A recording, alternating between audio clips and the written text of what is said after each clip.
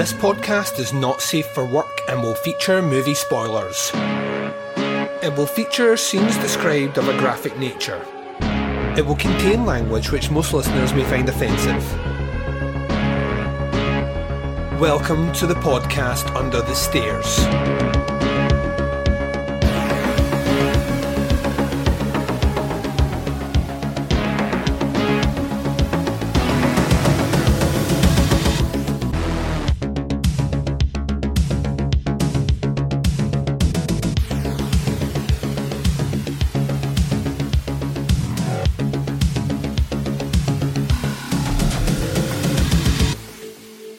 Hi everyone and welcome to the podcast Under the Stairs. This is bonus episode 276. I'm your host Duncan McLeish. Welcome to the show.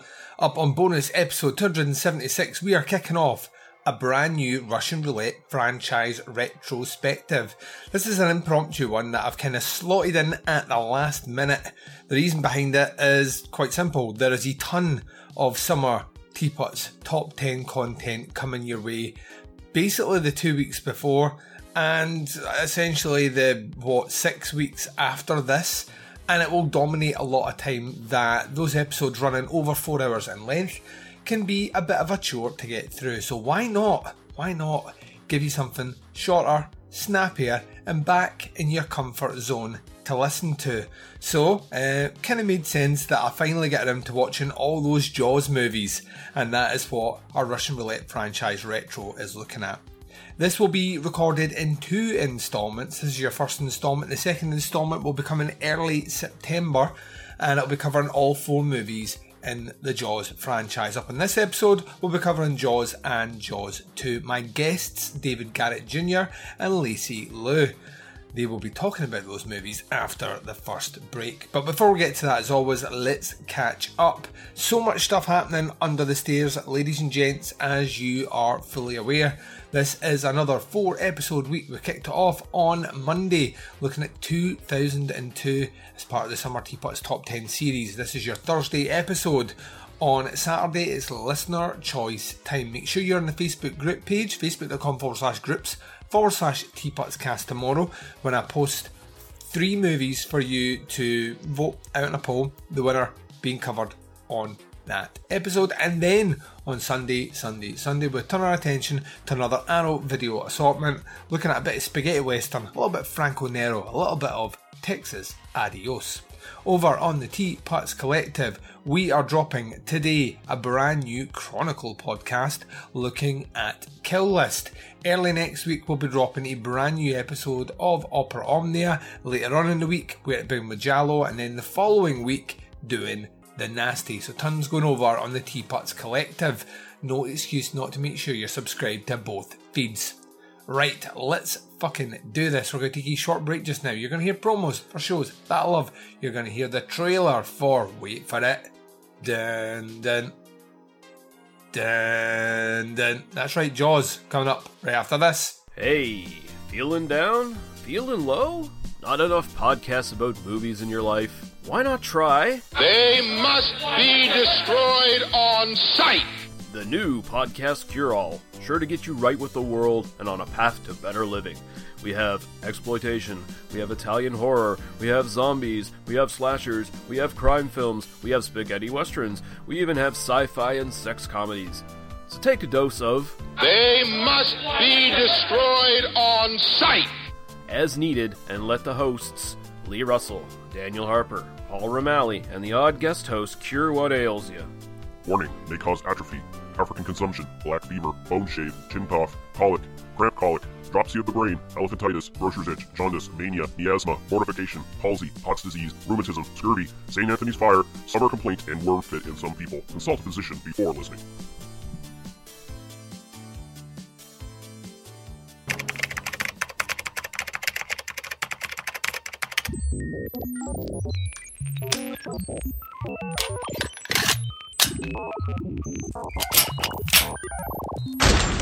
There is a creature alive today who has survived millions of years of evolution without change, without passion, and without logic. It lives to kill. A mindless, eating machine. It will attack and devour anything. It is as if God created the devil and gave him jaws.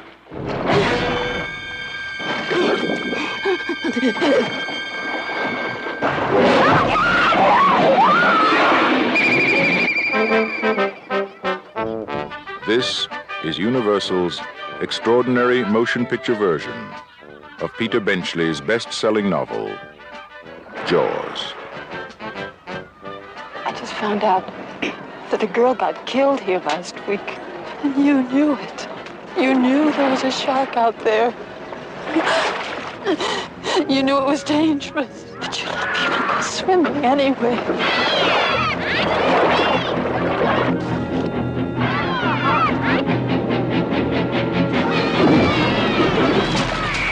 you see that?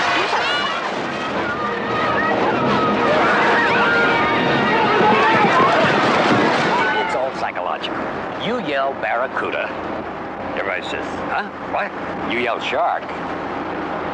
We've got a panic on our hands on the 4th of July.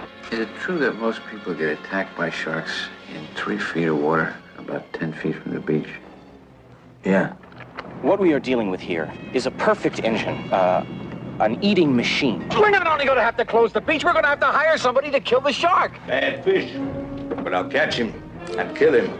Did you hear your father? Out of the water now! This shark, swallow you whole. You're gonna need a bigger boat. That's a 20-footer. 25. 3 tons on him.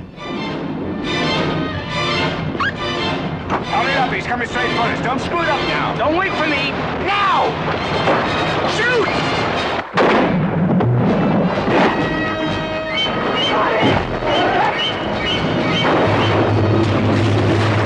Watch your tail!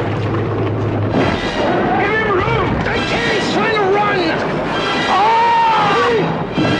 Come quick! I can't hold it! Hurry!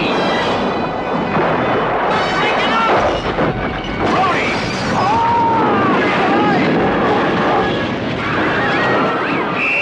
Everybody out of the water! None of man's fantasies of evil can compare with the reality of Jaws. Roy Scheider, Robert Shaw, Richard Dreyfuss, Jaws. See it before you go swimming. And welcome back, ladies and gents. So here we go. Let's kick it off in grand fashion. This is a brand new Russian Roulette franchise retro. This is a sneaky one that I've put in as extra content to happen while you're getting that whole summer series that's running on. I know what you're thinking, Duncan. Those episodes are about 5 hours a piece. Why would you swing in a Russian Roulette? Well, to be honest with you, not everyone enjoys 2000s horror, and they are crazy, but there's a lot of people out there that just have no interest at all. And a lot of people won't listen to 5 hour podcasts, but they will listen to people talk about Jaws, which I have realised, like, everyone will listen to anyone talk about Jaws. And I thought, let's do the franchise, as it's a franchise I've never completed. So here we go. I have 4 phenomenal guests joining me over 2 episodes. This first episode will feature reviews of Jaws and Jaws 2, and we're kicking it off with Jaws. My guest joining me here, making his official review podcast Under the Stairs debut, is a guy who has been a long-time contributor, not only to Movie Club, but also to the stuff we're doing with Where to Begin with Jallo. Just in general, all-round fucking awesome guy. He contributed and was spokesperson to the People's Council last year on the summer series, and has since went on to create Journey with a Cinephile, which is his podcast, which I highly recommend you go out and check. It is, of course, David Garrett Jr. How you doing, buddy? I'm doing great. How about yourself? I am doing brilliant, because like we were just speaking just before I hit record, I thought we'd already done like you being on doing one of these reviews, and the fact that that's not happened basically means you're a new guest, which makes me giddy. Of course, there's always that long-standing rule on Podcasts Under the Stairs, a grand tradition, that if you are a first-time guest reviewing a movie and you come on as part of a Russian Roulette franchise retro, you have a golden ticket to basically pick a movie and come back and review with me anytime you want after this. So keep that in the back of your hat, and whenever there's something that pops up you want to chat about, drop me a line and we'll get you back on. So sounds great to me, man. Yeah, you would be what most people would consider having the luck of the Irish here, and that your name was drawn out against Jaws. Now, the averages and kind of public perception of the Jaws franchise, and I can't weigh in on this yet because I've still to see 3D all the way through, and I've still to see Revenge, which I've never watched, is that, the first two movies are the best two. And of those two, the first one is the better one. And you landed that one. So you kind of just coasted in and got the best one on the list. I was pretty shocked, I'm not going to lie, when that popped up like that. But I was like, hey, I'll take it. So. I will not argue this decision. I will not deal with Mike Merriman when he tries and swaps his title with me. And I cannot be bought off. That's your approach, and I like it. I appreciate it. Also, on the flip side, though, you have the unenviable task of talking about Jaws, a movie that has been dissected, has been reviewed, has been spoken about ad nauseum by about every horror publication and its auntie. So, I mean, there's that side as well. And I'm looking forward to it because our format's just a little bit different than what everyone else does. So with that in mind, let's get into it. So Jaws, 1975, directed by Steven Spielberg.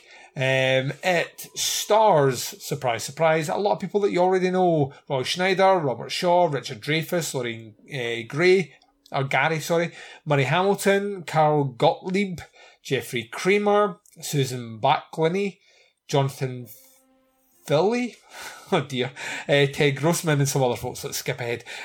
Synopsis for this one is when a shark killer unleashes chaos upon when a killer shark unleashes when a shark killer.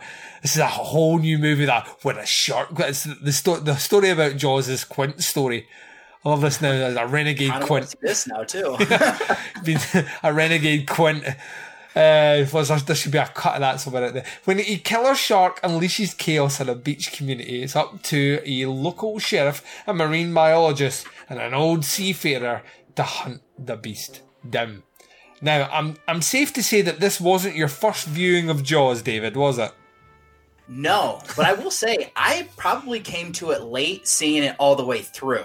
This was one that was always on TV, but I don't think I saw it consciously sitting down and watching it start to finish until probably 5 or 6 years ago.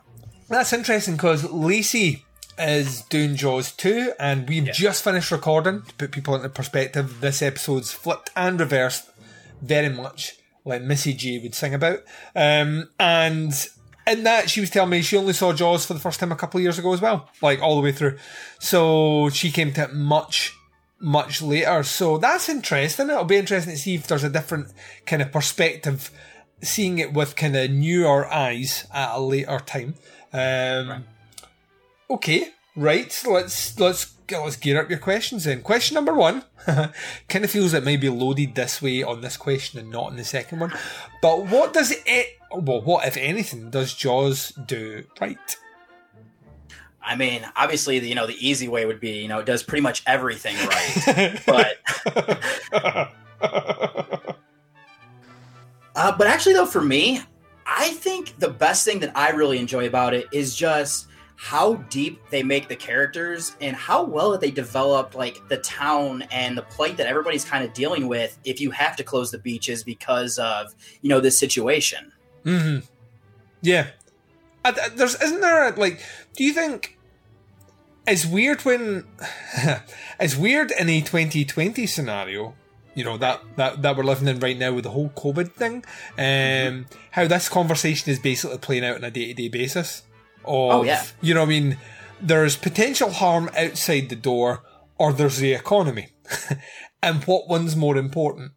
And I always thought Jaws was one of these scenarios when, on paper, I could kind of see why the mayor was being a bit of a dick.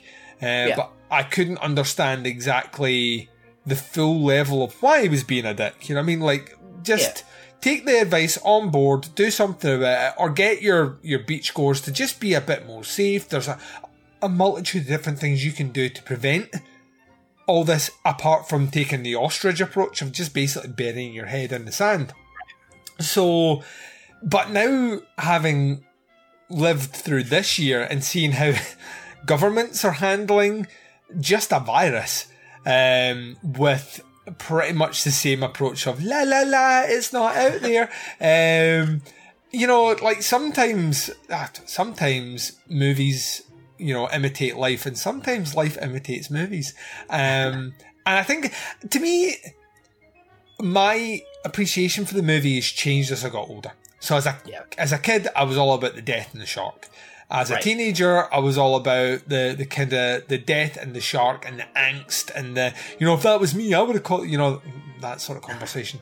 As an adult, it's all about, it's Brody's position. You almost go through the different characters, you know, like as you grow up. So when you kind of start when you're a kid, you're almost in a lot of respects you're the Dreyfus character. You have as a kid, every kid's fascinated with sharks, you know, and for sure, that's just you empathise with him.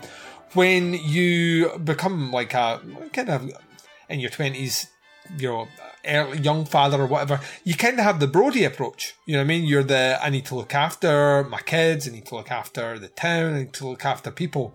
But when you become an old man, you become the Quint, don't you? You become fearless, essentially. And I think like you speak to me in 20 years' time, I will tell you right now, I empathise with Quint more than anyone. And I think that's where the movie works for me. I've evolved my taste of it. I've never lost sight of how great the fucking movie is, but I've evolved my taste through those three characters, who are the most unlikely combination of kind of like this episode of Friends is a bit weird. It's set in a boat and it has, you know, like a police officer or a marine biologist and a guy that survived a horrific shark attack only to be eaten by a shark.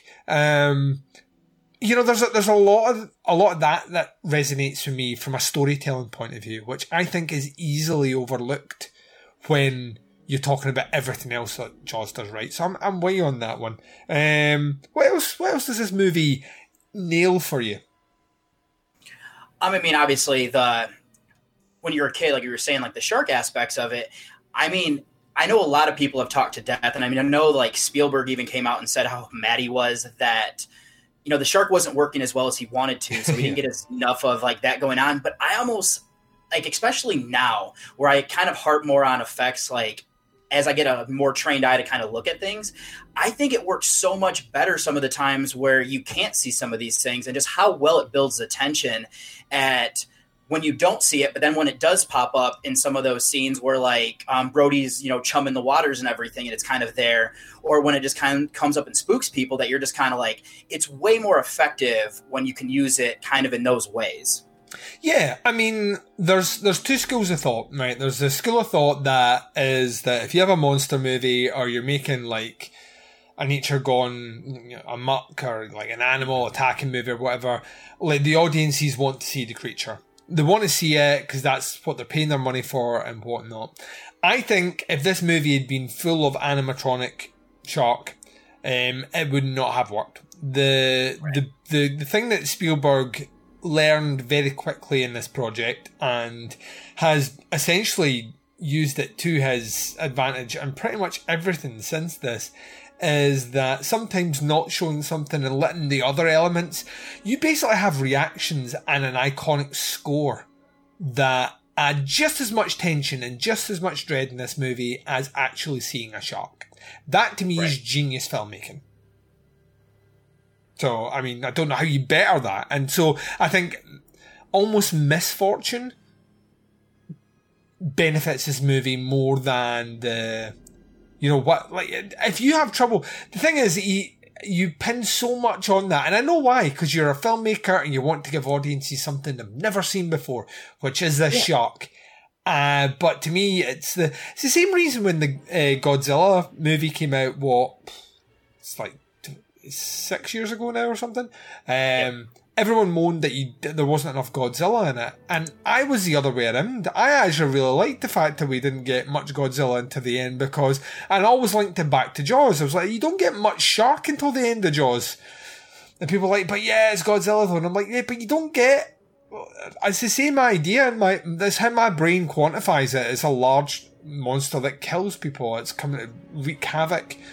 So to me, the build-up to that final "he's here" moment is the bit that I want to lean towards. It's probably worth saying as well, if we're talking about like what does this movie do right. John Williams' score is maybe the single greatest like assist to this movie you could hope for. The score itself, everyone, even if you've never seen, like my daughter knows the whole shark thing and she never watched Jaws. So I'm pretty sure that my girlfriend, she, like, we went and saw it at the drive-in probably like a month or so ago when they opened those back up, and she's like, I've never actually seen this movie, but she knows the song. Anytime that you play the theme, she knows it, flat out. Mm-hmm. Yeah, it's part of the zeitgeist. It's fully in popular culture, and I mean that's a testament to what they do. I mean, there's so many great stories about this movie. The idea that Spielberg sat in test screenings and saw the reaction of the audience, and he got all the scares exactly where he wanted them, and he just decided on a whim that, I bet I can get one more big scare, and he puts in this scene that terrified me as a kid, which is the head that falls out underwater, and that genuinely fucked with me. And like as an adult now, knowing that Spielberg was just fucking around in the background, maybe I'll just put this in. Maybe I won't. Maybe I will. There's like that kind of flippant approach to creating a scene that scars a generation. I kind of love those details, or like the fact that Robert Shaw basically ad-libs his Indianapolis monologue, which is terrifying. Like, absolute. You hear it as dark. It's up there with in fact, it's much better, but because I'll quantify this before I get a lot of abuse from people. It's infinitely better, but to me, it occupies the same space as the dead dad in the chimney monologue from Gremlins. Yep. I figured that's where you're going with this. Yeah, like when you hear that, I don't know. Like, the thing is, like, as a kid, when you hear either monologue, it doesn't resonate how fucking dark it is until you're an adult, and then you pick apart the emotional scars that are both those stories. Like, as a kid, I didn't understand what, a ship being sunk in Japanese waters, and that didn't make any sense to like 7-year-old Duncan. To 30-year-old Duncan, he totally knows. Like, he's read a lot of books and he's went through some life experiences, and he hears that, and that sounds terrifying. So there's those elements as well which I think elevate it. And then cast. I think like the three main characters here turn in an absolute blinder, and that's before we get to talk about Murray Hamilton, who is incredible as Mayor Vaughn. Like, just the sleazeness and slickness and ultimate douchebag politicianness of him is perfectly cast. Absolutely wonderful. So I think we're saying is that this movie might have one or two things that work quite well here, David. Maybe just a few. I don't know. Do you have a favourite killer in the movie? I mean, I probably, if I'm going to have to say one, is probably Quince. Just because it's such like poetic justice, is that everything that he kind of relays in that whole speech and everything, and just how the obsession and how this shark just keeps getting one over on him, that he finally just snaps. And it's fitting that he would just, I'm not going to wear a life vest because I'm never going to go through this again. And then his ship is just being torn apart, and that's where it kind of gets him finally. Yeah, I'm with you on that one. I think, I mean, it's horribly poetic that the guy would survive days and days in shark-infested water. And like some of the worst shark-infested water ever, like an actual real horror story, by accident, by not putting himself in that scenario, but by ultimately putting himself back in that scenario, his fate preordained, 30 years before would revisit itself. I think that there is a bit of that's, just is horribly poetic. It's also the fact that, that thing bites into him and you see it bite into him. And it's a bloody, bloody kill. And I think that's the payoff, isn't it? Like, because all the other deaths before, it's a bit of blood in the water, someone getting dragged about the place, and then we finally get to see the shark after the chum scene, and then we finally get, you know, Quint, who is he is the Rambo of this team. Like, because what you're leaving a kind of a rundown cop and a marine biologist to try and survive this. Neither one equipped the same way that Quint is, but they have to rise to that occasion. I think when you see that kill and the viciousness of it and Quint's face and the terror actually that has in the end and those black eyes that he talks about in his monologue, I think it's just perfect. So it's a perfect fucking scene. And just horrific. Like, absolutely horrific. I love it so much. Not only that, but I just love the like anguish that how good of an actor he is. Just to like, you know, pretend that he's just being, you know, torn apart by everything there. And like you said, it is pretty bloody too, because I mean, you keep cutting back to his face where, you know, every time he's got, you know, spitting up blood as it's going and everything too. Yeah, oh totally. Absolutely. It's just it's one of those testaments to a great cast. Specifically in that one, great design at that point. When you want the shark to work, it has to work for that scene. Exactly. and it does, and the special effects work in, the score behind it, just everything all comes together and it creates magic, like absolute movie magic in this one. The ending of the movie is interesting. The older I always just accept it's an amazing ending, but then the older I get, the more I hear people go, well, is it a great ending? And I just want to stress, yes, it's a great ending. Are you in camp great ending, or does the idea of a, you know, oxygen tank falling into a shark's mouth and being caught haphazardly there only to be shot to explode the shark seem a bit far-fetched? For me, I could kind of see, like when I was younger, I probably thought that way, but looking at it now, it's just fitting that the one guy who's terrified of the water would be the one who... He's the one that earlier accidentally pulls the rope where you learn that those are, you know, that like explosive and everything. So they set it up that that has to come back into play. And then it's, of course, this guy who, you know, New York City type cop where he's used to, you know, busting all of these, you know, hardened criminals. And he's coming here for a easy sort of life to kind of, you know, to do easy stuff going forward. And then you get this where he just happens to do it. And it's like, that is the way you destroy this thing, because no matter what plans they set forward, this thing just keeps overcoming because, you know, the best laid plans fail.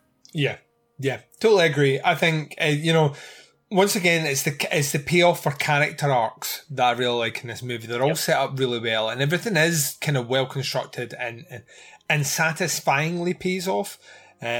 Which I think is very difficult to do in a movie at the best of times. Oh yeah. But the fact you do it in this movie, with all the, you know, all the situation, I mean, like this is one of these experiences that were first and foremost in Spielberg's head for turning down making the sequel. Was he had such a miserable time making this movie that he did not want to make the second movie. Also, like, and he's right. He's like, I've made the definitive shark movie. Why would I want to do a sequel to it? Right. And, you know, I mean, I see where you're coming from, Spielberg, and people will hear my unashamed love of the second movie in the next review coming up after this. But yeah, so I think we've done what the movie does well. But what I really want to know is, how big is this list of what the movie doesn't do well? Do you have many gripes with this one? And I'll stress, it is okay to have gripes with this movie and still acknowledge it's a masterpiece.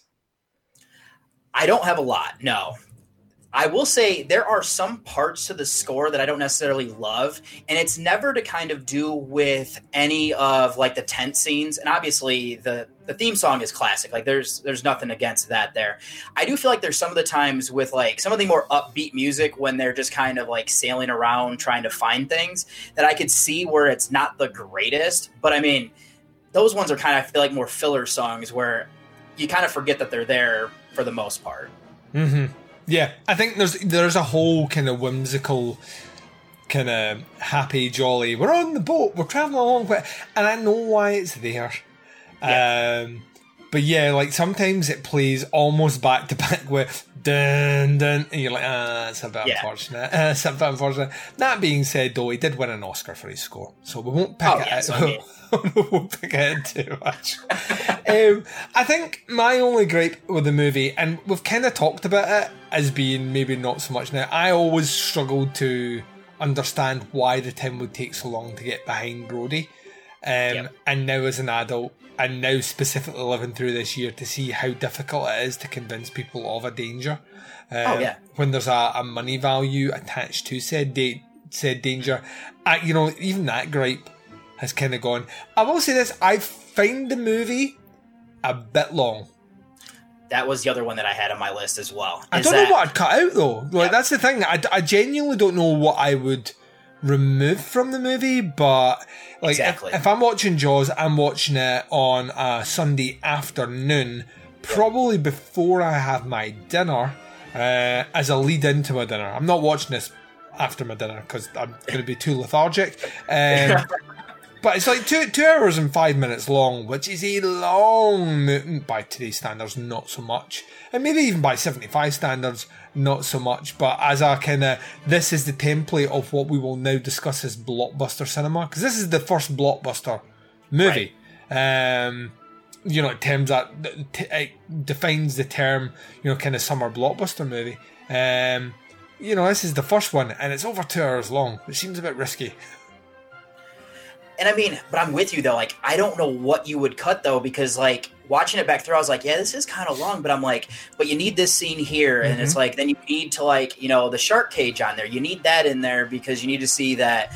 Oh, I've got this half-cocked plan that we're gonna, kill the shark with. But then you need that to fail, and then, but you also need to build up the town early on, and kind of build up like, well, Brody, you don't really have the evidence to prove any of this, and we did kill this shark, so it's like, what do you cut?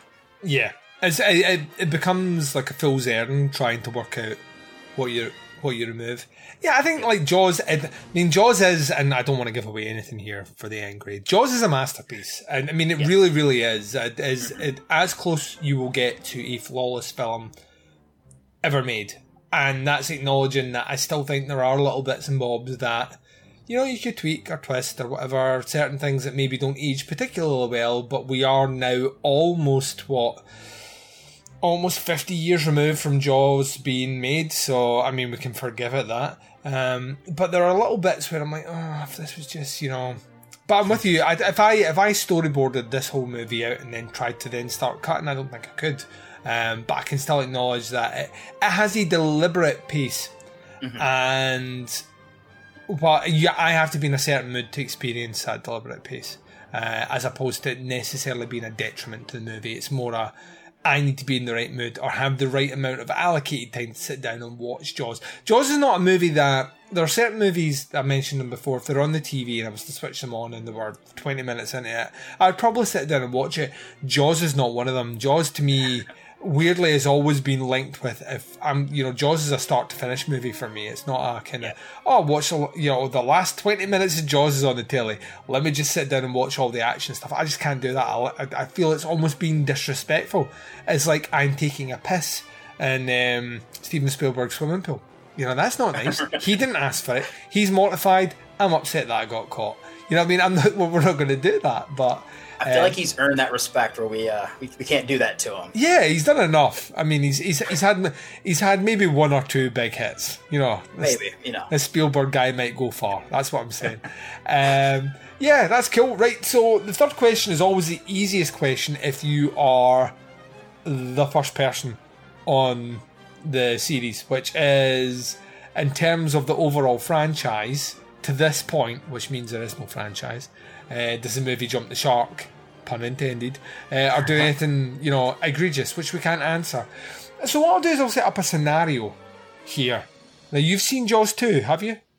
Yes, I actually, in prep, was starting to watch the series, so that way I was, ready to go no matter what. So I have watched Jaws 2, actually. Nice, that is good to know. So the original plan for Jaws 2, right, the original idea or script for Jaws 2 was not what you saw on the screen. It wasn't even remotely what you saw on the screen. The original script writer decided that what he wanted to do was do a prequel to Jaws. And I know your eyes are starting to roll because you're thinking, what, we're going to follow the shark story? No, we're not following the shark story. If anything, we're going to follow Quint's story, and we're actually going to go back to the event on the Indianapolis and the shark picking off all the people in the water. It was going to be very fucking dark, and we can kind of see why Universal maybe swayed away from it for the family-friendly Jaws 2 that they ended up making. But knowing that Jaws 2 is ostensibly just a rehash of Jaws, I mean, it fits most of the beats, it's just a different ending. If you had to do a sequel to Jaws, which would be the one you think you could mine the most and still make the most money from? Because there's one that's infinitely more fascinating than the other one, but I don't think as many people go and see that movie as what did become Jaws 2. No, because I mean, I'm a big fan of depressing movies, so obviously this Quint one really just kind of got me giddy, and I wish that it was out there, just because I would love to see, you know, how bleak that type of things. I mean, I'm starting to envision it of being like the Life of Pi, just you got a bunch of guys that are just getting picked off by sharks, so it's not going to be nearly as, you know, uplifting and everything. Having watched Jaws 2, I can understand completely why the studio would go that way. Because, I mean, I enjoyed it. And it is, though, a mirror pretty much. You're just, you know, subbing out the three main characters for one, and then you're making it a little bit younger by having the kids go out and do what they did. Yeah, I think, to me, wearing my studio exec hat, it has to be Jaws 2. It has to be the way it is. Right. But as the person that likes challenging cinema or likes something that I don't think I've ever seen. I mean, there will be now. There'll be some shark. There's been about 1 million shark movies in the last month. Right. There'll be some shark movie out there which does a bit of that. But for the time period, you imagine how dark that movie is. That movie could end up being more iconic than Jaws if done right. I think so. Yeah. Yeah, definitely. You got a young Quint in there. God knows what happens. Next question I'm going to ask you, which I'm just throwing in off the back of this one. Favourite character out of Brody, Quint and Hooper? Who do you enjoy as a character the most, and why? For me, especially after this last viewing, is Quint. Just because he is, I mean, he's such a badass character where, like, the initial scene where you meet him where he, you know, just nails on a chalkboard, getting everybody's attention, and is like calling him out, being like, you guys are all a proud town. If either you pay me what I want, or you're going to end up being on welfare come winter time, and just getting up and, you know, mic dropping everybody. Yeah. But then he's such a dick to Hooper, who I would probably say Hooper might have been my favorite character when I'm younger, just because, you know, as a kid, I probably at one point wanted to be, you know, his, you know, job and everything like that. But I like that he's a dick to him, because it's kind of like how you see with people on social media right now, where it's like, I have life experiences, you're fresh out of college. This is why I don't agree with your opinion, because you just don't know things. But you actually kind of see the more you get to him that Quint is a much deeper character, and he's got just some issues with himself. And he does kind of at times recognize that, yes, Hooper is somebody I can give some respect to. But once you learn why he's the way he is, it's just like, oh, okay, yeah, makes a whole lot of sense now. Yeah, he's got a lot of baggage with him. And interestingly enough, I think, like, Hooper's, like, weirdly always been my favourite, and he still is, but I think a lot of where Hooper becomes as a character, and the reasons I like him so much and gravitate him so much, is because Quint essentially molds him, you know. Yep. As those interactions force him to take stances and act in ways that character would not have acted that way before. You know what I mean? He's like, you say, he's right. He's kind of, he's young, he's green, and Quint is kind of stuck in his ways, but with all that life experience. And there is a somewhere between the two, there is an interesting crossover. I think by the end of this movie, Hooper is essentially, he's far more aggressive than he would have been before, but he's got that savvy knowledge, and he understands the price the team has paid. It's weird because, like, Brody's the character I get his sentiments, and I get his, you know, I understand his position and I understand his authority in the movie. I just don't find him a likeable character at all. And it's nothing to do with the way that Schneider plays him, because I think he plays him great. He's just not the character I would ever really gravitate to. And weirdly, I think the movie is set up in such a way that is a character you're supposed to... He's a guy, he's the hero of the movie. He's the guy. But, I end up gravitating more towards Super, which was a sneaky question I flung in there. Right, you either have to recommend... I thought this is going to be a good one. You either have to recommend this movie or not recommend this movie. I think we know where you're going with on this one, David. You may surprise me, but I think we know. If you are going recommend or not recommend, you have to pick a scene from the movie to justify your position. What is your stance and what's your scene? There's no way that I couldn't recommend this movie. It's just, as we said, it's a masterpiece. It's a classic. It's, all of those praises that you need for it.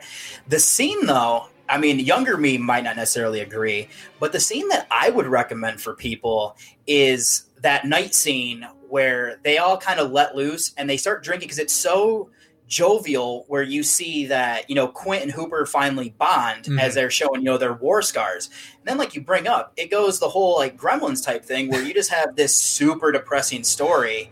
And then you end it back, though, full circle, where they start to sing. And then the shark is like, I'm not having this, and attacks them. I just think the range of everything you get there is just why this is a masterpiece. Yeah, I'm with you 100%. It should surprise no one that's my favourite scene, and it's for all the reasons. You get so many levels of human interaction, emotion, playfulness, acting ability, script. Everything is probably as good as it will get in cinema in those 10 minutes. The setup and and the payoff at the end, which is what I love, because you get everyone finally bonds, and Quint almost like lifts this burden of a story off his shoulders and all the rest, and within 15 minutes is no longer a character in the movie. So it's it is that I retire tomorrow, bang, you're dead. Is that sort of level in it? I love how cinema can toy so blatantly with your emotions and get away with it. It makes me happy. Right, let's bring this in then. Once again, I feel I know where this is going. As you are more than well aware, David, what we do over here is we do some Netflix gradings. It's 1 through 5. 1 is hated it, 2 is didn't like it, 3 is liked it, 4 is really liked it, 5 is loved it. We're going to grade Jaws here. I will put my cards down on the table right now. Shocking no one. Jaws is a 5-star movie for me. I think it's, it's up there amongst the best of the genre ever made.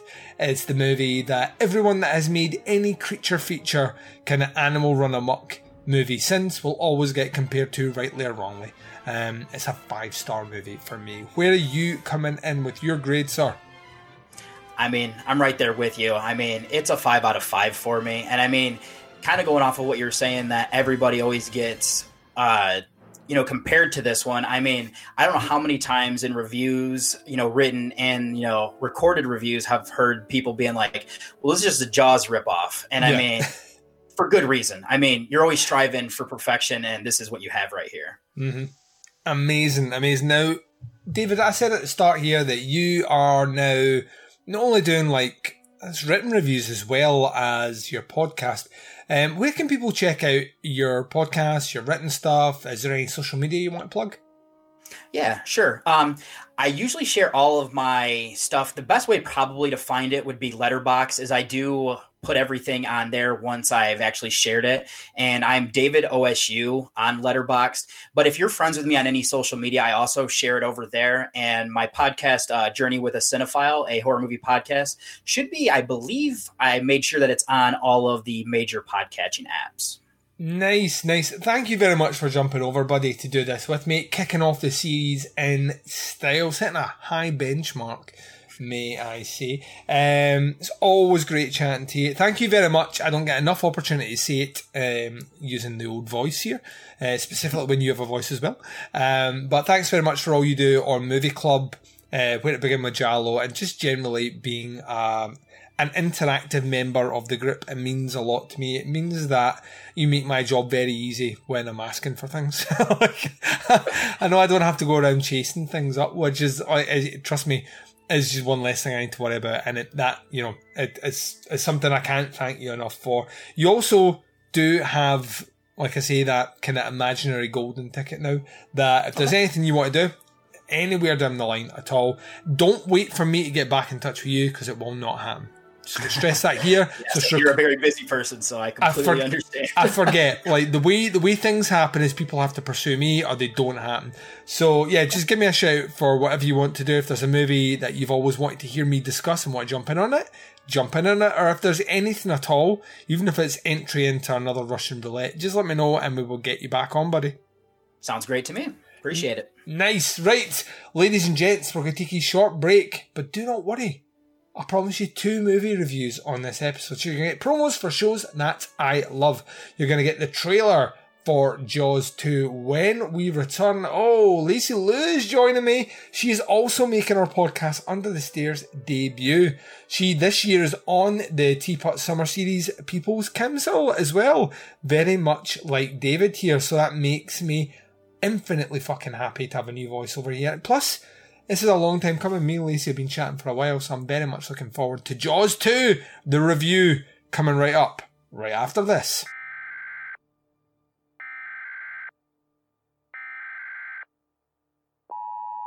This is a test of the emergency podcasting system. Listen to the Psychosemantic Podcast. Politics, movies, and political movies. Find us on Facebook, iTunes, Stitcher, LegionPodcasts.com. The Psychosemantic Podcast.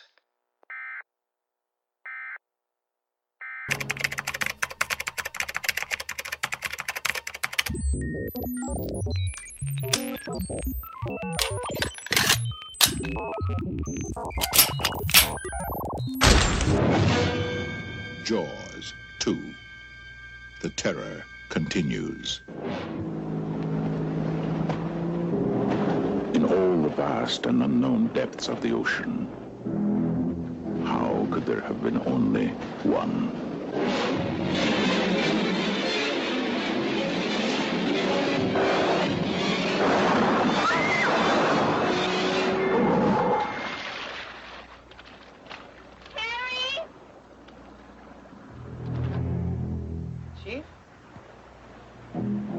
Chief Brody, can we go, please? I think we may have another shark problem. Are you serious?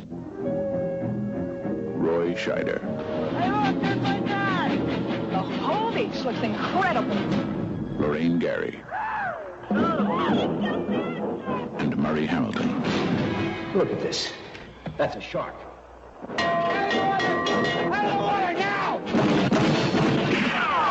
Look, Brody, you started a panic on a public beach. Now, what if somebody decides to sue us? That's a shark. Did you ever stop to think about that? And I know what a shark looks like because I've seen one up close. And you better do something about this one because I don't intend to go through that hell again. Don't press it this time. Mike is out there.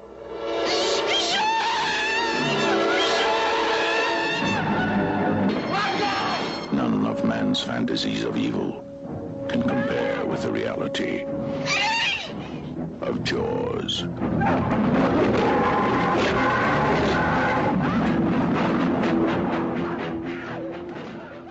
And welcome back, ladies and gents. So here we are, second movie review of this Russian Roulette franchise retro, looking at the Jaws franchise. Very excited about this review. This is one of those occasions where I invite to the fold a new voice, one that has never been heard on podcasts Under the Stairs, but I'm sure if you are knowledgeable, which I know you are, and you're savvy, then you have heard this lady before knock it out the park, as she will do on this episode.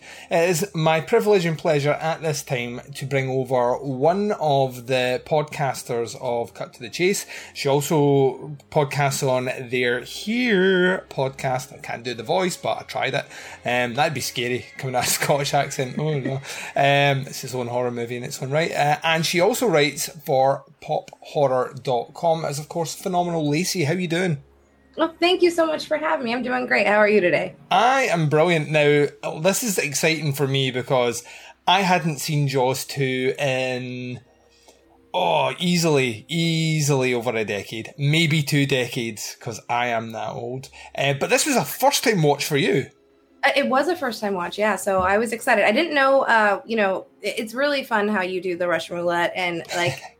it's like in such anticipation when you're doing the drawing. Mm-hmm. The only one that I didn't want was Jaws because that was the one that I had seen. So, and there's nothing against that movie at all whatsoever. I know it's coveted and loved, but I wanted something I hadn't seen. So, yeah, it's always it's always a good opportunity to stretch it. I mean, I've had all the Blu-rays sitting there since they put them out, and I have seen part of 3D, and I'm sure I know the ending of Jaws the Revenge, but I've never watched that movie. And so this gives me an opportunity to round off this franchise for myself. But it gives me, there's 2 ways of looking at things, right? There's the way that I love the Russian roulette's working is that whole it's the sorting hat from Harry Potter. Like, the more you're sitting there going, not Slytherin, you will end up in Slytherin. So, like, Mike Merriman was like, not 4. And I was like, the fates will conspire. It's not 4, boom, 4. And that's what happens. And that makes me very, very happy to see that happen. But the fact of everyone else was like, yeah, you just give me something, I'll be cool with that. And then 2 landed out. And I was like, 1, great opportunity for you to tick it off your list. 2, great opportunity for me to revisit. And 3, great opportunity for us to finally chat. So finally, yes. Yeah, you are involved with the summer series. You are one of the adjudicators. With your other half. I was going to say better half, but I know better. With Dan Chase. You guys have been diligently working away in the background, assisting me, as part of the People's Council, creating a kind of alternate list to the one on the main show.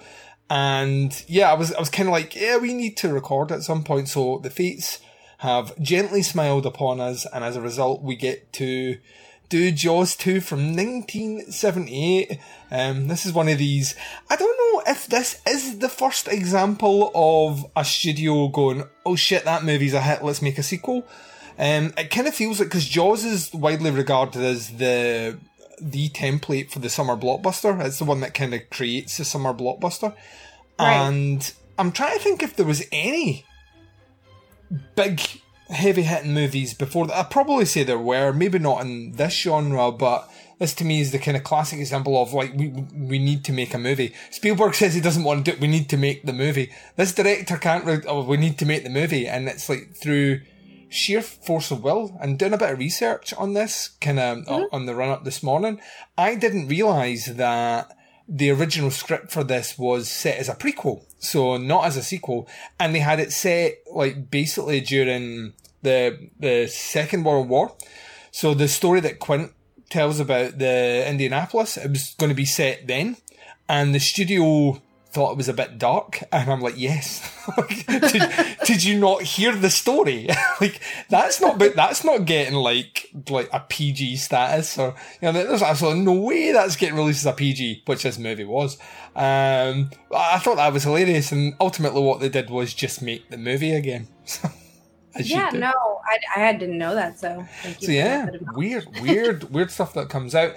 So this one is directed by, strap yourselves in for the bad pronouncements, or pronunciation, Jean-Noir Szewczak. That's not how you pronounce his name, but it is in my head, and that's what we're sticking with. Close enough. Yeah, it sounded sophisticated in my head. It did. In my head. Roy Schneider's in this, Lorraine Gray, Murray Hamilton, Joseph Mascolo, Jeffrey Kramer, Colin Wilkins-Paxton, Anne Dunsbury, Mark Gruner, Barry Cole, other folks. Synopsis for this one is listed on the IMDb is: Police Chief Brody must protect the citizens of Amity after a second monstrous shark begins terrorising the waters. So this could be interesting. Also sounds vaguely familiar to the previous movie's plot. Lacey, you landed this one here. I do a little kind of 4-question assault upon you. I say assault, it's not that bad. It really isn't, unless you have like tons of negative things to say, and then it can feel like an assault on the movie. The first question is always the same, and it's what, if anything, does Jaws 2 do right? What I felt it did right, it's interesting because I've only seen the first one, and I'd only seen Jaws, the first one, twice. So, the OG, as I call it, as you said. I have only seen it twice, and the first time I seen it was just like 2 years ago. So I'm not like extremely nostalgic to it like a lot of people are. I know it's a lot of people's favorite movie of all time. But for me, I'm not extremely nostalgic to it. So it was fun to watch this one. And ironically, I feel like this one is the least talked about that I see in the horror community. Yeah. I see people bash 3 and 4 all the time, and then just mad love for, the OG. And then I've never even heard anybody talk about this movie until, I put my name in the ring for it and then a few comments. But aside from that, I have never heard anybody talk about it. So I was like, is it just bad? So I didn't know what to expect going in. And, I was really, really happy with it. I think that it ups the kills. I feel, I love that they, instead of doing the prequel, I love that it is a direct sequel. I mean, it's kind of funny that it's a different shark terrorizing Brody, but I think this shark was a little bit meaner. And like I said, they up the kills. There's some really fun scenes in it, which we'll get into.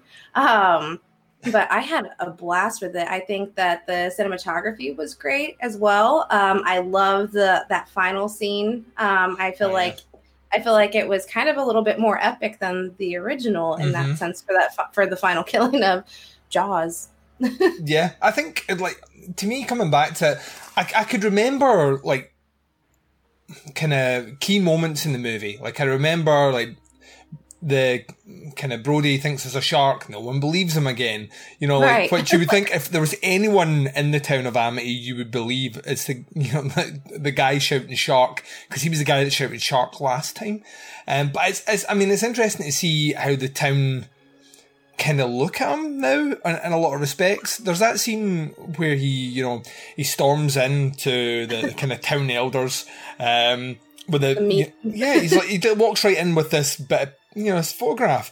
And I mean, to me, it's not evident there's a shark there. Right. But he can see the outline, and I think the kind of standout line, is that, he's already lived through this once, and he can't live through it again. And you can take that one of two ways. You can take that from the point of view of, he's basically saying that the town is in danger, and he can't be the last bastion of hope for the town again. But the other side of that is the stress that has put him under, and I like that of them. Well, he's losing it. He's just shot bullets in a crowded beach, and now he's waving a bit of paper with a smudge on it in front of us, and this guy's lost it. The trauma has finally caught up with him. Yeah, it's like he has PTSD. Exactly. I mean, if you've seen one of your homeboys get eaten by a shark before, that'll do it. that would do it for me. So, but you're right. I mean, he's a fun character, especially like his journey in this one, because why are people not believing him? He's been through it before, but I get the level of crazy that he's seeing. But I mean, he's also policing a beach, as opposed to, I mean, he's the town sheriff, and but I mean, all you ever do is see him like police a shark. So police pull over. Yeah. Do you know how fast you were going? Do you know how fast you were going? It's a holiday. It's a holiday destination as well. So you imagine the town is kind of half populated most of the year, out with like kind of summer, spring, maybe a bit of the fall. But you know what I mean? It's not. I imagine he's not dealing with multiple murders with shark killing. So I'd see where it's interesting. He's like the whole idea of Roy Schneider coming back once again, reading into the facts about this movie in the background, Schneider did not want to do this movie at all, had no interest in doing it. He basically said, very much like Spielberg, we've done the definitive shark movie. I don't know what you think we can do in a sequel. And he was supposed to star in The Deer Hunter, and famously about 4 weeks before shooting decided he didn't want to be in The Deer Hunter anymore. I believe he'd had conflicts with the director, so he pulled out of that. But Universal had him under a 3-movie contract, so they paid him a lot of money, and he agreed to do this movie as a way to buy out his contract, essentially. But he felt that he was doing this movie to humanise Brody more, which when you look at that, I imagine that's where the kind of the bit of alcoholism comes in, the kind of tension that he's under in the town.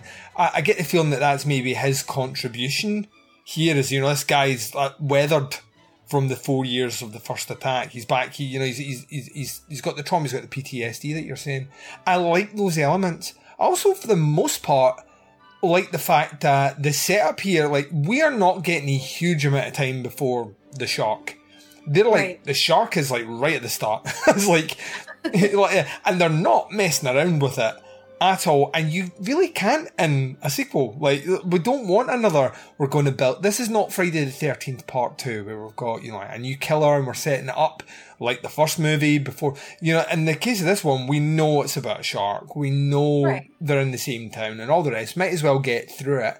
And it seems like it's a bigger shark. And I love the addition of the scars to the shark to make it a bit gnarlier. And like small details like that, I think are brilliant in this movie. I love the fact that for the most part we have Brody back.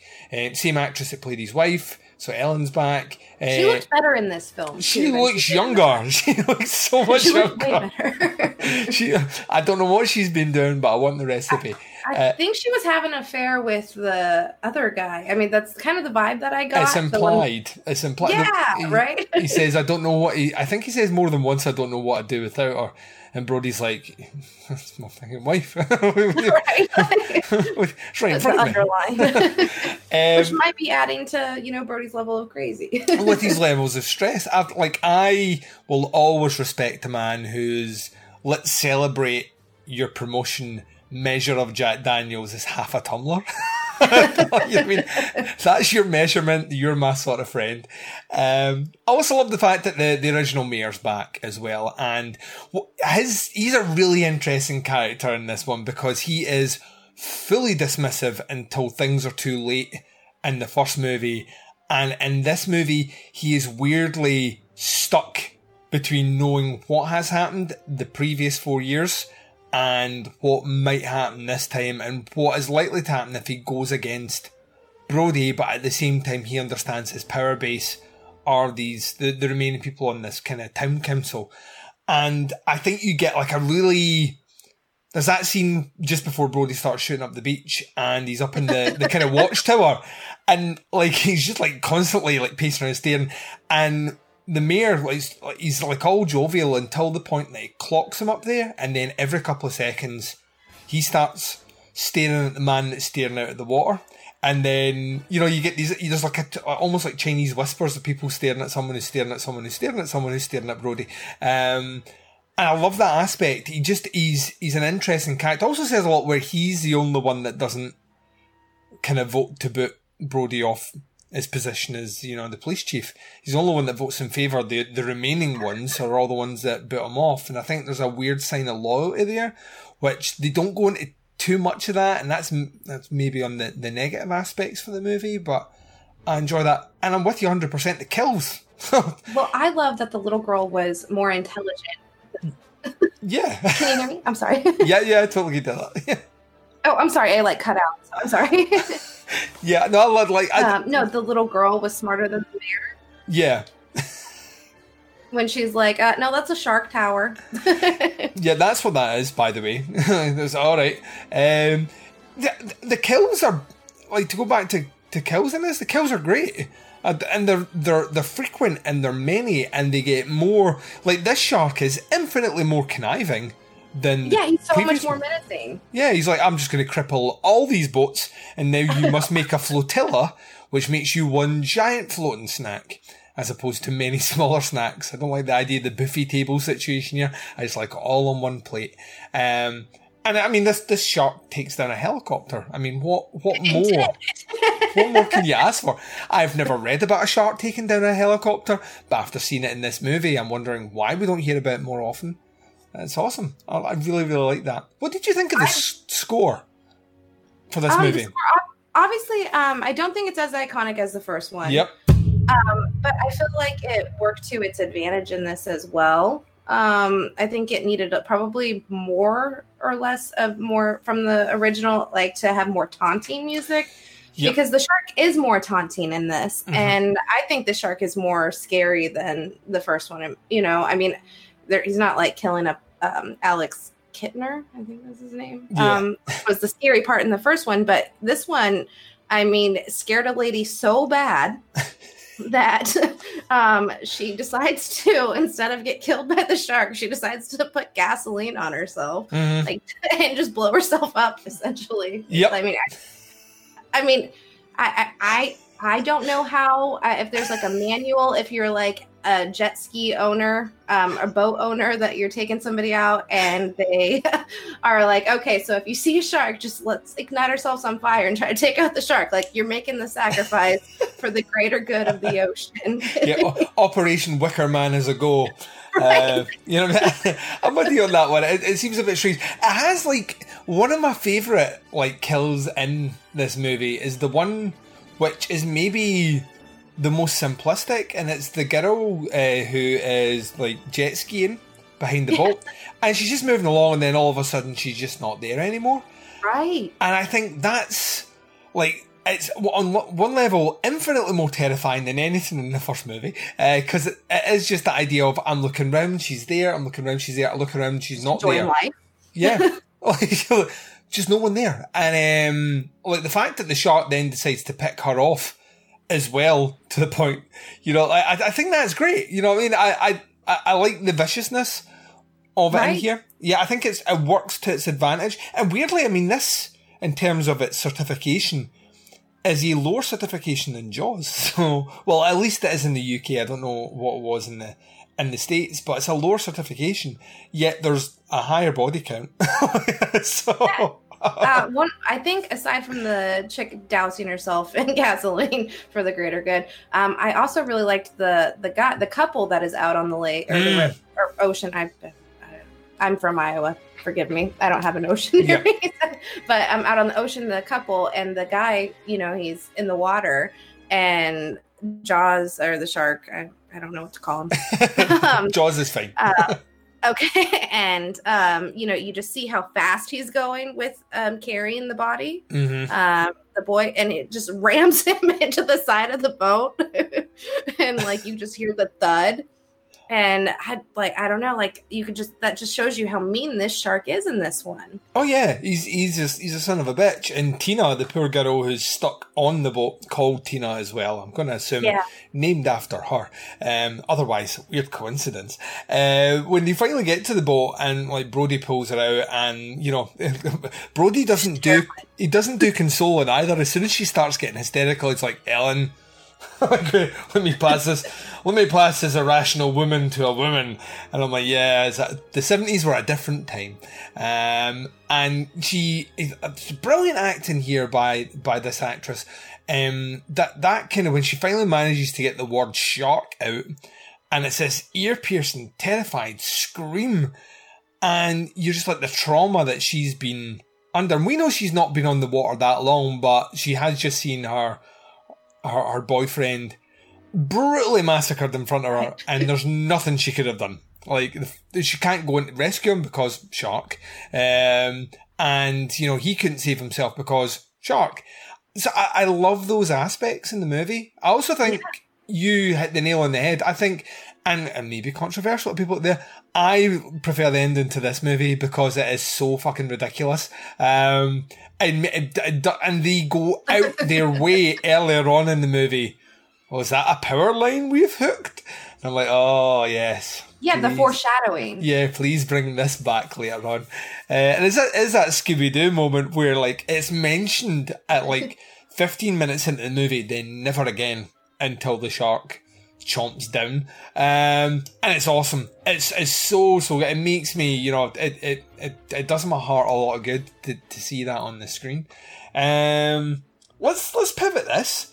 We're talking about lots of good things here, tons of good things, and people may be surprised at that because, like you say, no one really speaks about Jaws 2. So maybe it's because there's a lot of bad things. No, I'm surprised. Yeah, what, if anything, in Jaws 2 do you not like? I thought the opening was weak.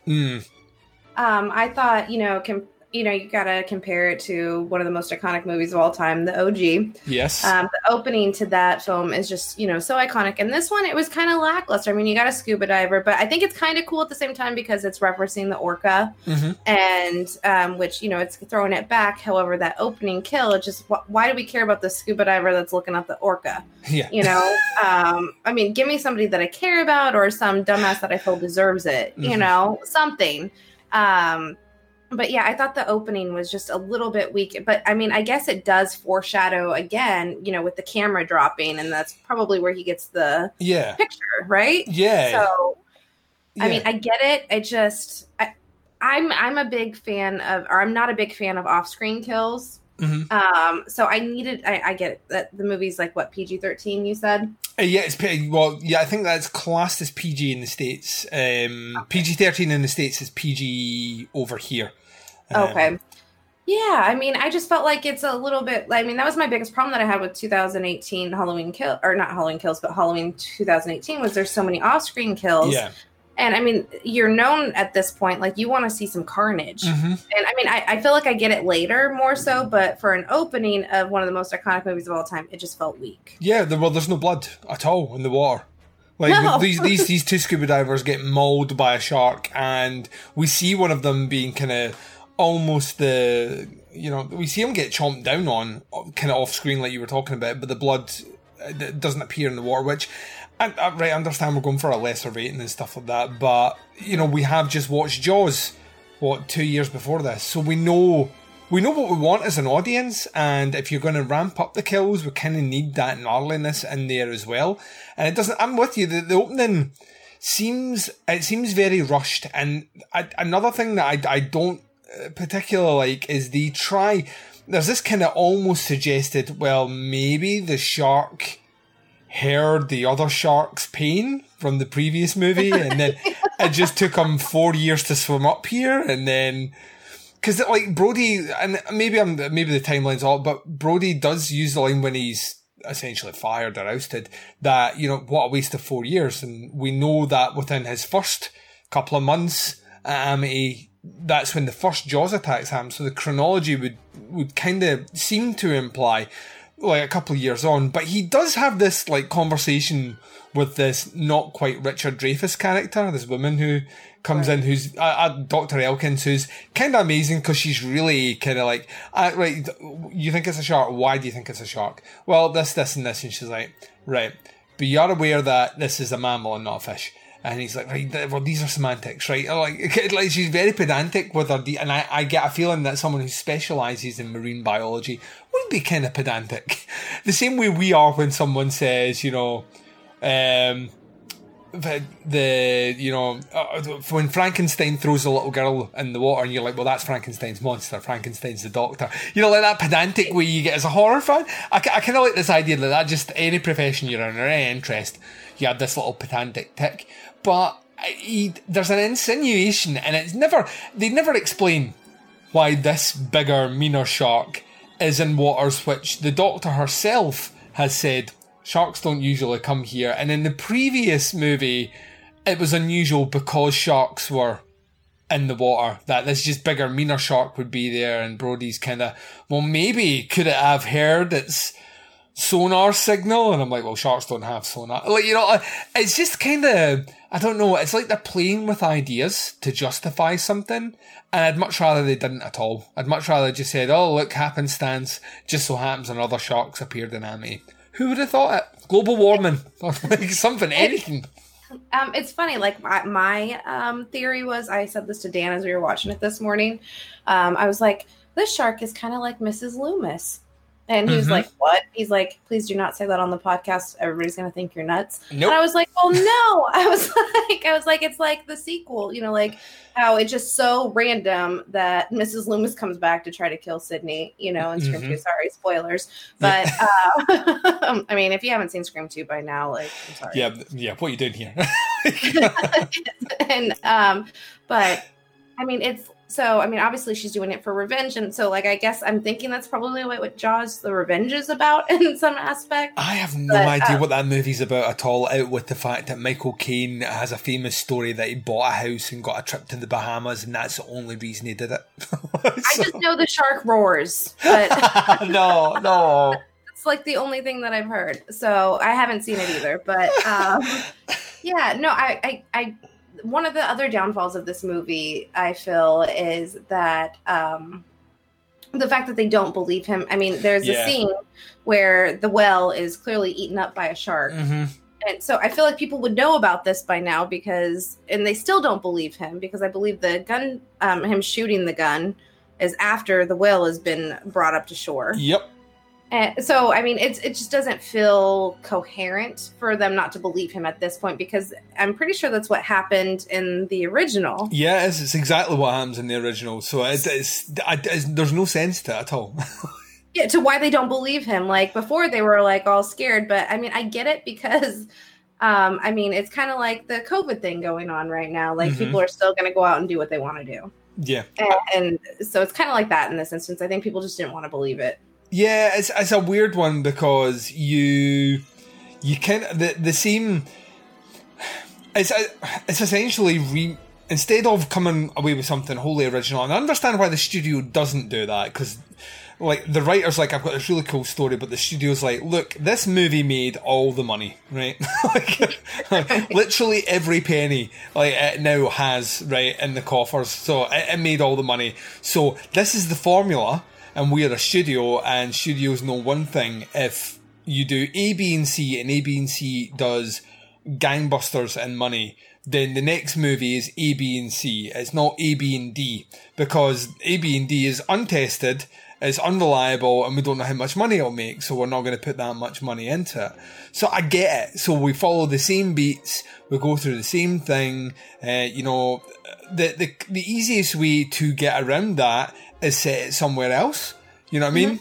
Set like same scenario somewhere else. But no, we need Roy Schneider back in here because he's our Chief Brody, and everyone loved Chief Brody, and you know, we're going to go through these steps. But I'm with you. This movie is just under 2 hours long, which feels needless considering 25 minutes of this movie, maybe 30 minutes of this movie is ostensibly Brody trying to convince someone who's already convinced in a town that he's already saved from exactly the same scenario, that the same scenario might be happening. And no one even gives him the benefit of the doubt to say, well, you know what, we'll take it under advisement or whatever. It's just a case of, no, you're crazy. And I'm with you, that to me feels like a colossal misstep in character writing.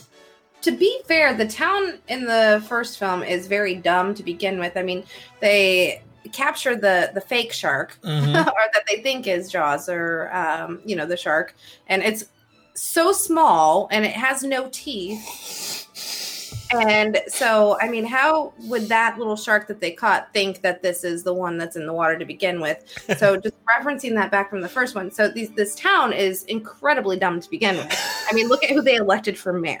Yeah. So, I mean, I get that they don't believe it. I just don't like it at this point. Yeah, I think, it feels like a weird conceit for the movie as well. I think you make the movie a bit shorter by removing as much doubt. You know what I mean? After maybe the first thing, maybe you're overreacting. After the whale washes up, right, maybe we take a look at it, but we still think you're maybe coming in a bit heavy-fisted here. But by the third event, right, you know, we're gonna take a bigger look into this and find out what's going on. But it feels like it's like tooth and nail all the way through the movie. Right up to near the end, they are arguing with Brody, and I just don't feel that feels like something that would be happening in this movie. And to me, that's where there's issues. There's definitely issues from that point of view, for sure. I also don't like, there's a whole kind of setup here, which, I mean, ultimately leads to the end, but I kind of feel that, not even crass is the wrong word, I just don't think it's in keeping with the tone of Jaws, that, you know, as a kind of franchise, and then second installment, that we just have a whole lot of horny teens. Like, you know what I mean? Like, I know there was like, there were scenes of skinny dipping and stuff like that in the first movie, but to me it feels, once again, the movie I don't think needs it. We don't need other reasons for people to be out in the water. There are plenty of reasons for people to be out in the water. So, I mean, it just feels like a kind of long tangent to get to a setup to have a lot of teens at the end. You know what I mean? Out in different... Where they're sailing. Yeah, I just, it's a weird way to get there, is because obviously Brody wants his son to get a job, and then when he thinks there's a shark there, he forces a job on his son. His son's obviously infatuated with this girl, and I mean, it just feels like it's a long way to get to that. And once again, with a movie that clocks in just under 2 hours, I kind of feel like... What's the point? Yeah, really, what's the point? There's a million ways we can get kids out in the water. Right. It just feels weird, you know what I mean? And there's a, like, we spend not a huge amount of time, but we do spend a bit of time with, you know, these teens having fun. Like, and it's not, it's obviously to set up that, but it feels like we start that process really early in the movie, when we could have just had a scene, like later on in the movie, of, oh, by the way, we're taking some boats out to the lighthouse tomorrow. Do you want to come along? Oh, my dad says, oh, chicken, or you know, something along those lines, and it just happens. And it doesn't pay off, really, in any satisfying way. Yeah, that and the fact that it is Brody's sons that are out there. Mm-hmm. Obviously, like, why does Brody not care that it, I mean, obviously he does, but, like, you don't really see, like, do not go into the water. Like, if I was a parent, my kids would be nowhere near the beach if I believed there was a shark out there. Yeah, the parents would be staying with the grandparents, you know. Something, right? Yeah, and then, anything. I mean, Ellen's obviously off, you know, screwing the other dudes. So, I mean, and, you know, Brody's just like too shark obsessed. So, I mean, I just don't buy that he would have his kids anywhere near or not be paying attention enough. I mean, I get it, he's crazed, but as a parent, that would be where my main focus would be, is to make sure my kids were nowhere near that water. Yeah, I am 100% with you on that one. I think out with that, I mean, the biggest issue with this movie is it's essentially retreading you know, all the steps from the first movie. But I mean, if that was a negative swipe on the making of a movie, almost every horror sequel would, you know, would be subject to that, because most horror sequels are just remakes of the original movie, but with more money. You know what I mean? It's like, they gave us more money to make a sequel. How do we do it? We'll just do the same movie again, but we'll just change the ending just a little bit. And you know what I mean? Just enough. And that's essentially what they're doing here. I think the problem is, and once again, not to just keep lampooning on the fact that you're nailing this 100% in terms of what I personally think. The first movie is so iconic that anything is going to come under extreme scrutiny. And when you make essentially a kind of almost carbon copy of that first movie, and it's not original anymore, and it's not quite got that Spielberg sheen to it anymore. Yeah, it just doesn't kind of feel, even the score, which is John Williams again, and I think it's an incredible score, but it's not, I mean, it's using the elements, but it's not as iconic. So it kind of feels like... do you think that each shark should have like their own score? I would love like some funk behind this one, you know, just like or kind of or Rush or something, like, I don't know, just something different. I think the thing is, like, it's a more playful score as well, which I think suits the movie and also suits the rating. That there's a lot more whimsy in the way that Williams presents the score for the movie. But that being said, I think ultimately, it's like you are driving a car, and it's a really nice car, and everyone keeps telling you your car is so nice, right? Mm-hmm. And then you park your car beside someone who has the same car, except their car's a bit cleaner, their car's a bit tidier, you know, their car's in a better colour, Their car has a better stereo. You know, all these things. I mean, it's essentially the same car, but you're instantly attracted to the one that looks better. And that's, I think, the pitfall of Jaws 2 is that if Jaws 2 existed in a world where Jaws didn't, it's, you know, it's an incredible, original, you know, great gripping family movie. But it exists in a world where 2 years before, the template was created in which this is a sequel for, and that movie is pretty much flawless.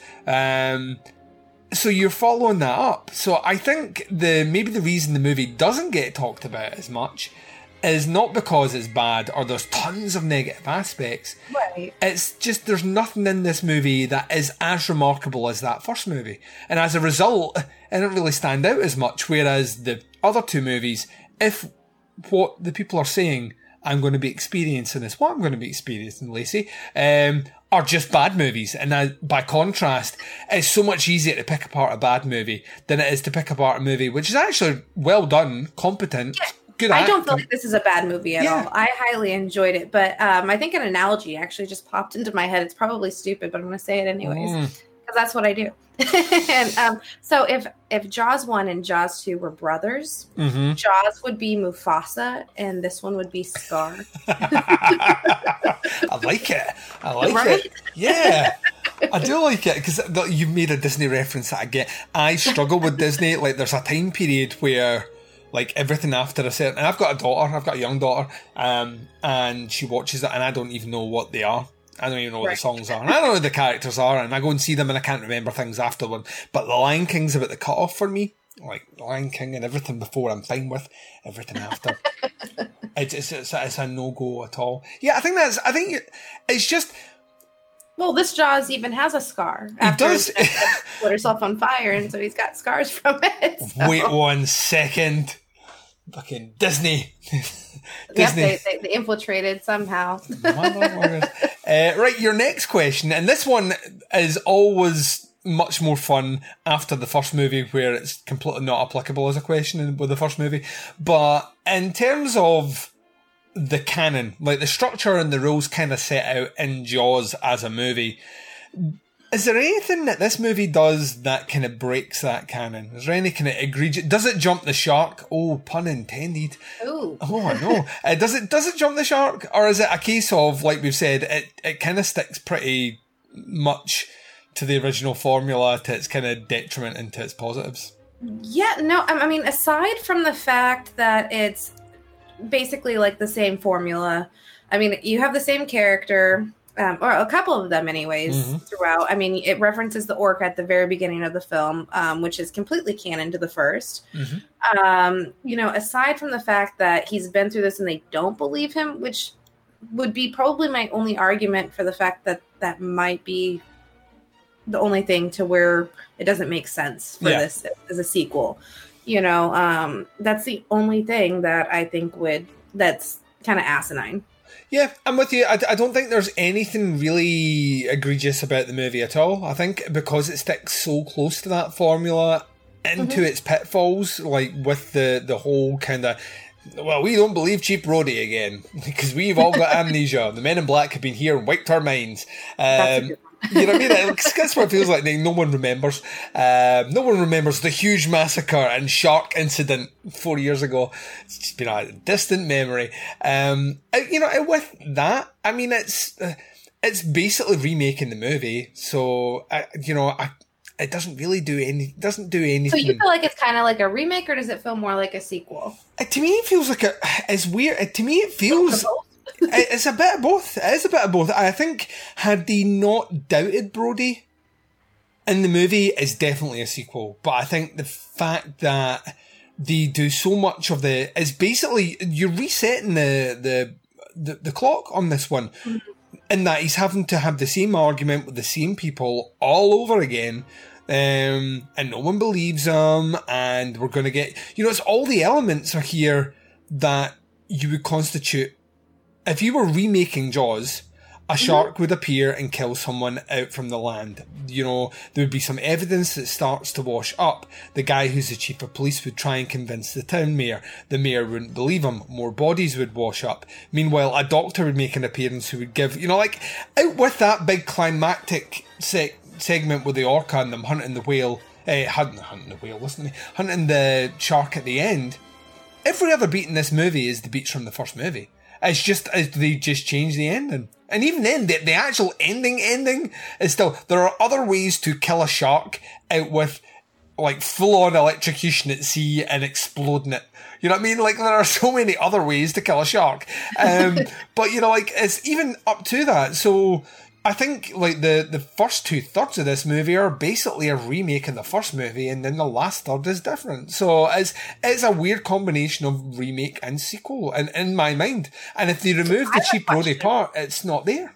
You know, it's just a remake. It's just a sequel, sorry, so... So I'm going to pretend I'm like the Men in Black, and I'm going to wipe out the movie Jaws from your memory. Yeah. So, and let's say this was the only Jaws movie that was given. Mm-hmm. Do you think it would be as iconic if the other Jaws didn't exist? No. So that's the thing. That's the thing. I think, like, Jaws to me is lightning in a bottle because it's weird. Like, Jaws to me is a horror movie, and this felt more like an action movie. And I know plenty of people that have the argument, well, Jaws is an action movie, because I hear that all the fucking time. Jaws is a horror movie. I'm thinking of like Bruce Lee and like Jackie Chan when you say action, so I'm like, this is definitely a horror film to me. I don't know. Yeah, it's the way where the beats of a horror movie are all the, like, the head tumbling out in the first movie, and Spielberg's famous story about him putting that scare in after he'd made the movie because he thought, I can get... He saw how the crowds reacted in the test screen with their popcorn going up in there and whatnot, and he was like, I can get one bigger screen. I can get it. And he put that in there, and he got it. And, you know, like, that he was going out there to terrify people. I don't think anyone writing this script was, setting out to terrify anyone. I think the person that wrote this script was saying, we can make another shark movie. And I think I thought it was terrifying though. Like, it has its moments. Menacing for me, but then again, I'm not nostalgic to it. Yeah. So I think for me, that's probably why. Yeah, I think that's where I kind of come down on it. I see this one leaning towards a kind of action sort of environment. I totally acknowledging that there's horror elements where to me it's less viable. Yes, yeah, and I think that's maybe what makes, like, until Jaws came out, there hadn't really been a movie like that.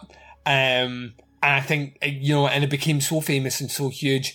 I think if Jaws 2 had been the movie and released at the same time frame, I don't know if you get that. Because you don't have those, like, the moments, like, that Quint story is fucking harrowing and scarring. It's up there with and for what happens to him. Yeah, the fact that he survives all that only to be eaten by a shark. I mean, like, that should be. That's the sort of thing that should be in Alanis Morissette's Ironic. You know what I mean? That should be a line. Like you survived Indianapolis and getting eaten by a shark. You know what I mean? It's a little too ironic. But all those elements I think make that movie a bit more remarkable. And then when I see this movie, it's difficult to distance yourself from it. And I'm kind of with you though. I think it's weird that it's taken me this long to get back to the movie, and it's weird that not a lot of people talk about it. Because I mean, it is well above average in what it's doing. I enjoyed it. I didn't like. Some movies feel like a chore. This one didn't. Mm-hmm. I think it was the chick lighting herself on fire really sets the tone for me. I'm going to keep going back to that because I love that scene. I don't know. If there is not a militant act of feminism in any movie like that, then your movie doesn't have a militant act of feminism. I think she's the hero of the film. I think she is. She's taken Burning Brass to a new level. She gave him scars. Yeah. She made this Jaws look more badass. Yeah, I mean, but isn't that I mean, you talk about like just being an absolute kind of like savage killer at the edge. She's like, well, if I'm going, you're coming with me. You're not just coming with me. You're going to burn, motherfucker. I love it. I think it's great. And not only that, she washes up on shore later. Yeah, I get Her charred. body. Yeah. Scarring Brody so much that he sinks half a bottle of Jack. I love it. Thank you so much for creating Jaws 2. Like, just to see and lighting yourself on fire. Like, yeah, she comes back in a big way there. Yeah, totally. You have to take one of two positions here. You either have to recommend this movie or not recommend this movie. I'm going to assume you like me after our conversation that we're recommending this movie. I'm definitely recommending. Yeah, and I've got a feeling that I know what scene you're going to like. I get a feeling there's been a theme all the way through this recording, and I kind of love it. No, I absolutely love it. It's like my favourite thing now. In fact, I'm going to downgrade. I'm going to go back and downgrade my Jaws review because it doesn't have a woman setting herself on fire. I kind of feel like that perfect grade that I gave it is not perfect anymore because it doesn't have it. Is that the scene you would choose if someone was saying, "There's my watch talking to me"? Is that the scene that you would choose in terms of to recommend? If I was like, I've never seen Jaws 2 before, you're like, oh, you should see it, and I'm like, why? Is this the scene? Light yourself on fire. Sold. Sign me up. What can I say? Well, I mean, but like, it just became like so extra. Like, I had no idea where that scene was going. I thought, maybe Jaws was gonna pop out of the water and like eat her. I had no idea the extra level that this film was gonna go. And I mean, she douses herself, and I mean, for the greater good. And I still want to know like how that scene came about. Like, who wrote this? That was just like, hey. She's just going to decide, I don't want Jaws to get me. I'd rather burn. I mean, really, did she think that maybe she could jump in the water after or something? But, I mean, and the fact that she shows up charred later, I mean, looking like Tiffany from Bride of Chucky. I also kind of like that this is her default whenever anything seems a bit bad. Like, she gets a flat tire and like she's like, well, there's no one around here, might as well set myself on fire. You know what I mean? Like, I can't get what do you mean the table that I booked for dinner, my reservation is being cancelled, might as well set myself up. I kind of love that as like almost like the Big Trouble in Little China. You know how like the thunder in Big Trouble in Little China, like earlier on in the movie, it looks like he's going to do the whole explosion thing where he starts to puff up. I love that idea that that's just his default anger. He gets so that way. And in this movie, you've just got a burning woman. She's always she's one step away. She's one small tragedy away from setting herself on fucking fire. Love it. Absolutely love it. It's now the way I want to live my life. Every day from now on. I would like her level of commitment to the ocean. Yeah, she's all in. Like, you would not want to play poker with this bitch. She would own you. Like, that. Her poker face, unmatched. She's sitting at the table with her cards turned over and a fucking jerry can full of fucking gasoline. And she's like that, oh, I'm all in. And if I don't win this hand, I'm going to burn. Like, she definitely, like, has a DNA for if she was to, like, go into cardiac arrest. Like, do not resuscitate. Like, yeah, do not resuscitate. Cremate, please. Absolutely love it. Absolutely love it. Oh my God, you have to use that as the logo for the show. Please. Oh man, the last thing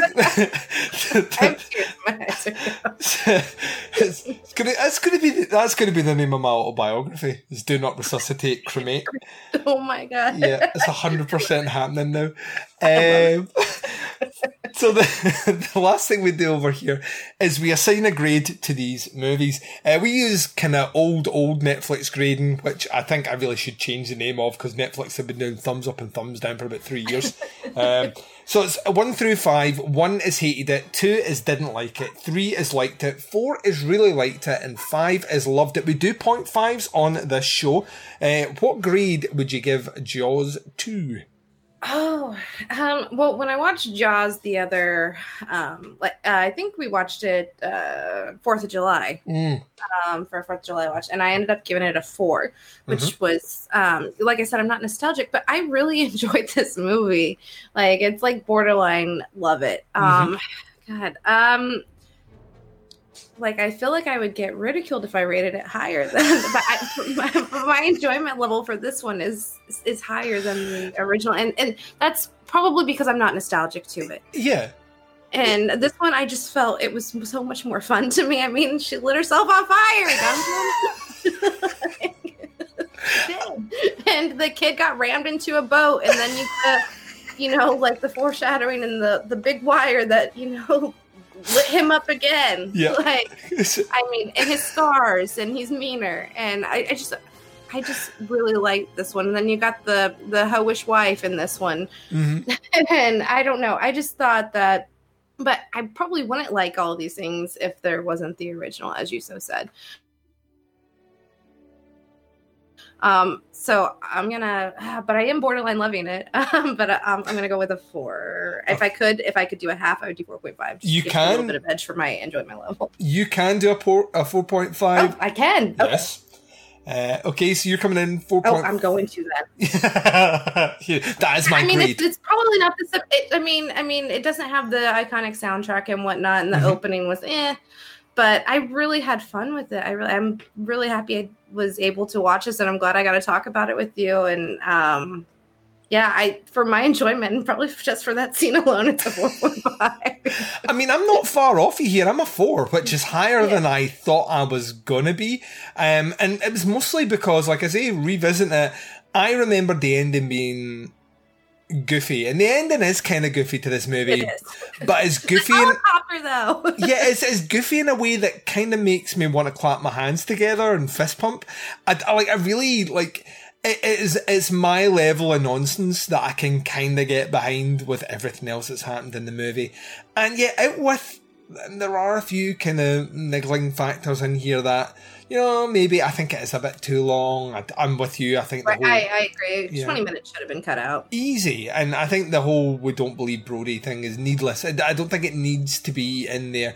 Just like Brody going off with a PTSD scenario, of just shooting her in a crowded area is enough to get him out the job, and then maybe he takes a vendetta on the shot. I don't know. There's other ways they could have done it. I actually really like the idea of, like, on some level, like Brody, like, revisit them 4 years later, and he is now the Quint of the town. You know what I mean? I kind of really like that we could have maybe went down that road, but I mean, these are things. Do you wish they would have killed Brody in this? I mean, yeah, kind of, because they knew at that point he wasn't coming back. So, you know what I mean? Like, Roy Schneider doesn't. Bang. Yeah, mate. Maybe he should have been the one to light himself on fire. Yeah, sacrifices. I just love that is the way we're killing ourselves now. Like, that is the way we're taking out the shark. Well, maybe he should have been the sacrificial lamb, and like that's how he ended. Save these kids. Sacrifice. Well, that's so much better an ending for me, because ultimately, what is the ending in this movie? If not that, he goes back to being rehired into his job, knowing that the town completely distrusts him. Policing the sharks. Yeah, policing the sharks. Yeah, I don't think that necessarily gets us much, but I had fun, and that's the key to. Once again, key to the old Netflix styles of grading is, even if the movie is like a clusterfuck of incompetence, if the enjoyment level's high, it's going to score high. Right. So 4 feels like I really enjoyed it. I enjoyed it more than I thought it was going to coming back. I didn't think I was going to like it at all, because nobody talks about it. Yeah, that's the thing. I think it is that movie that sadly will always be in the shadow. Overshadowed, yeah, always be in the shadow of the first one, purely because it's not terrible, and that's that's its biggest crime is it's not shit. Because if it was shit, people would talk about it. It's such a shame. It's also you said it came out in '78. Dan made a point earlier, and another iconic movie came out that same year. Mm-hmm. And obviously, that's Halloween. Mm-hmm. So I think, when people talk about great movies from that year, you never hear Jaws 2. It's always Halloween. Yeah. So unfortunately, it's just overshadowed by 78 is a stacked year. 78 Halloween, 78 Dawn of the Dead. You know what I mean? It's a little bit unfair on Jaws 2. You know what I mean? Jaws, you get the sequel to Jaws. Yeah, the Jawsening. Here it comes. Yeah, so I think 4 is respectable. I think 4.5 is awesome. I'm so glad that you gave it that. like I said at the beginning, Lacey, you do stuff. You record podcasts. You write. You are a busy person, and you also contributed to the People's Council. Where can people go away from this show right now? Just hit fucking stop and go away and check out Lacey's stuff. Where can they check you out? Well, right now, Cut to the Chase in there here is under Horophilia. However, we're moving over to Dark Discussions at the end of the month. Nice. So you'll be able to check us out there under the new, because Horophilia, I don't know if a lot of people know, but that's going to, for podcasts at least, the site will still be up, but there'll be no new podcast after I believe the 1st of February, I think, or maybe. That's what I'd heard, yeah. Yeah, so so we're just making the transition a little bit earlier just to make sure things go smoothly, you know, just to get the kinks out. And then so you're not setting yourself on fire on the 1st of February, is that what you're telling me? Well, I'm not going to get cremated, no. And then I'm also, and you can hear Dan Chase, former Fame Skeleton Crew. And yeah, I mean, I love podcasting with him. He's my partner in crime in real life. And then I have, I podcast with Derek. Everybody on here obviously knows Derek. We have the They're Here podcast. That's how you're supposed to do it. I can't do that. I think you did a fine damn job. Thank you. Right, you can come back. I've decided, right, that was like you were on the edge of being invited back until you said that there, and then I was just like, the edge? Just the edge. I was like, yeah, I like the stories about the burning woman. I like everything else that's happened here. She's laughed at my jokes. She's been very complimentary. She now says that my They're Here is okay. Right, she can come back. So, there you go. Well, that's where you can find me, and on pophorror.com. Phenomenal. Lacey, this has been an absolute blast. Feels weird that this is the first time we're finally recorded together. I but know, it flowed pretty damn well. I think so. Like an ocean. Yeah, like an ocean with a shark. A river that flows. I don't know. Yeah. Dan Chase is saying wow in the background, saying I'm funny. I love Dan. He knows that. He says he loves you, Dan. I love you, motherfucker. See, that is literally like, he doesn't know, but like my face has went flushed and my heart just went faster. He said his heart just puttered. He knows. He knows where it's at.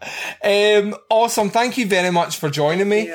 I am going to jump out though, listeners, and when I return, I'm going to be closing out this episode right after this.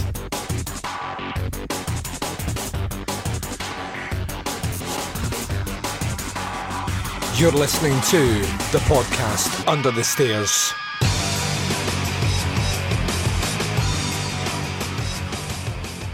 And you've been listening to the podcast Under the Stairs. This has been bonus episode 276, the first of 2 planned episodes looking at the Jaws franchise as part of our Russian Roulette franchise retro. Very grateful and overjoyed to say that we have got the 2 best ones out the way on this episode. Thanks to my guests David Garrett Jr. and Lacey Lou for jumping across to discuss Jaws and Jaws 2 respectively. There's a multitude of ways to check out the show. Wherever you're listening to me right now, hit subscribe. That way you never miss anything coming out from Under the Stairs. While you're at it, subscribe to that Teapots Collective as well. And that way you get all the bonus shows that I'm doing over there. Whether it's Opera Omnia, Where to Begin With, Chronicle, or Doing the Nasty, they will appear in your feed free of charge. No excuse not to subscribe to both.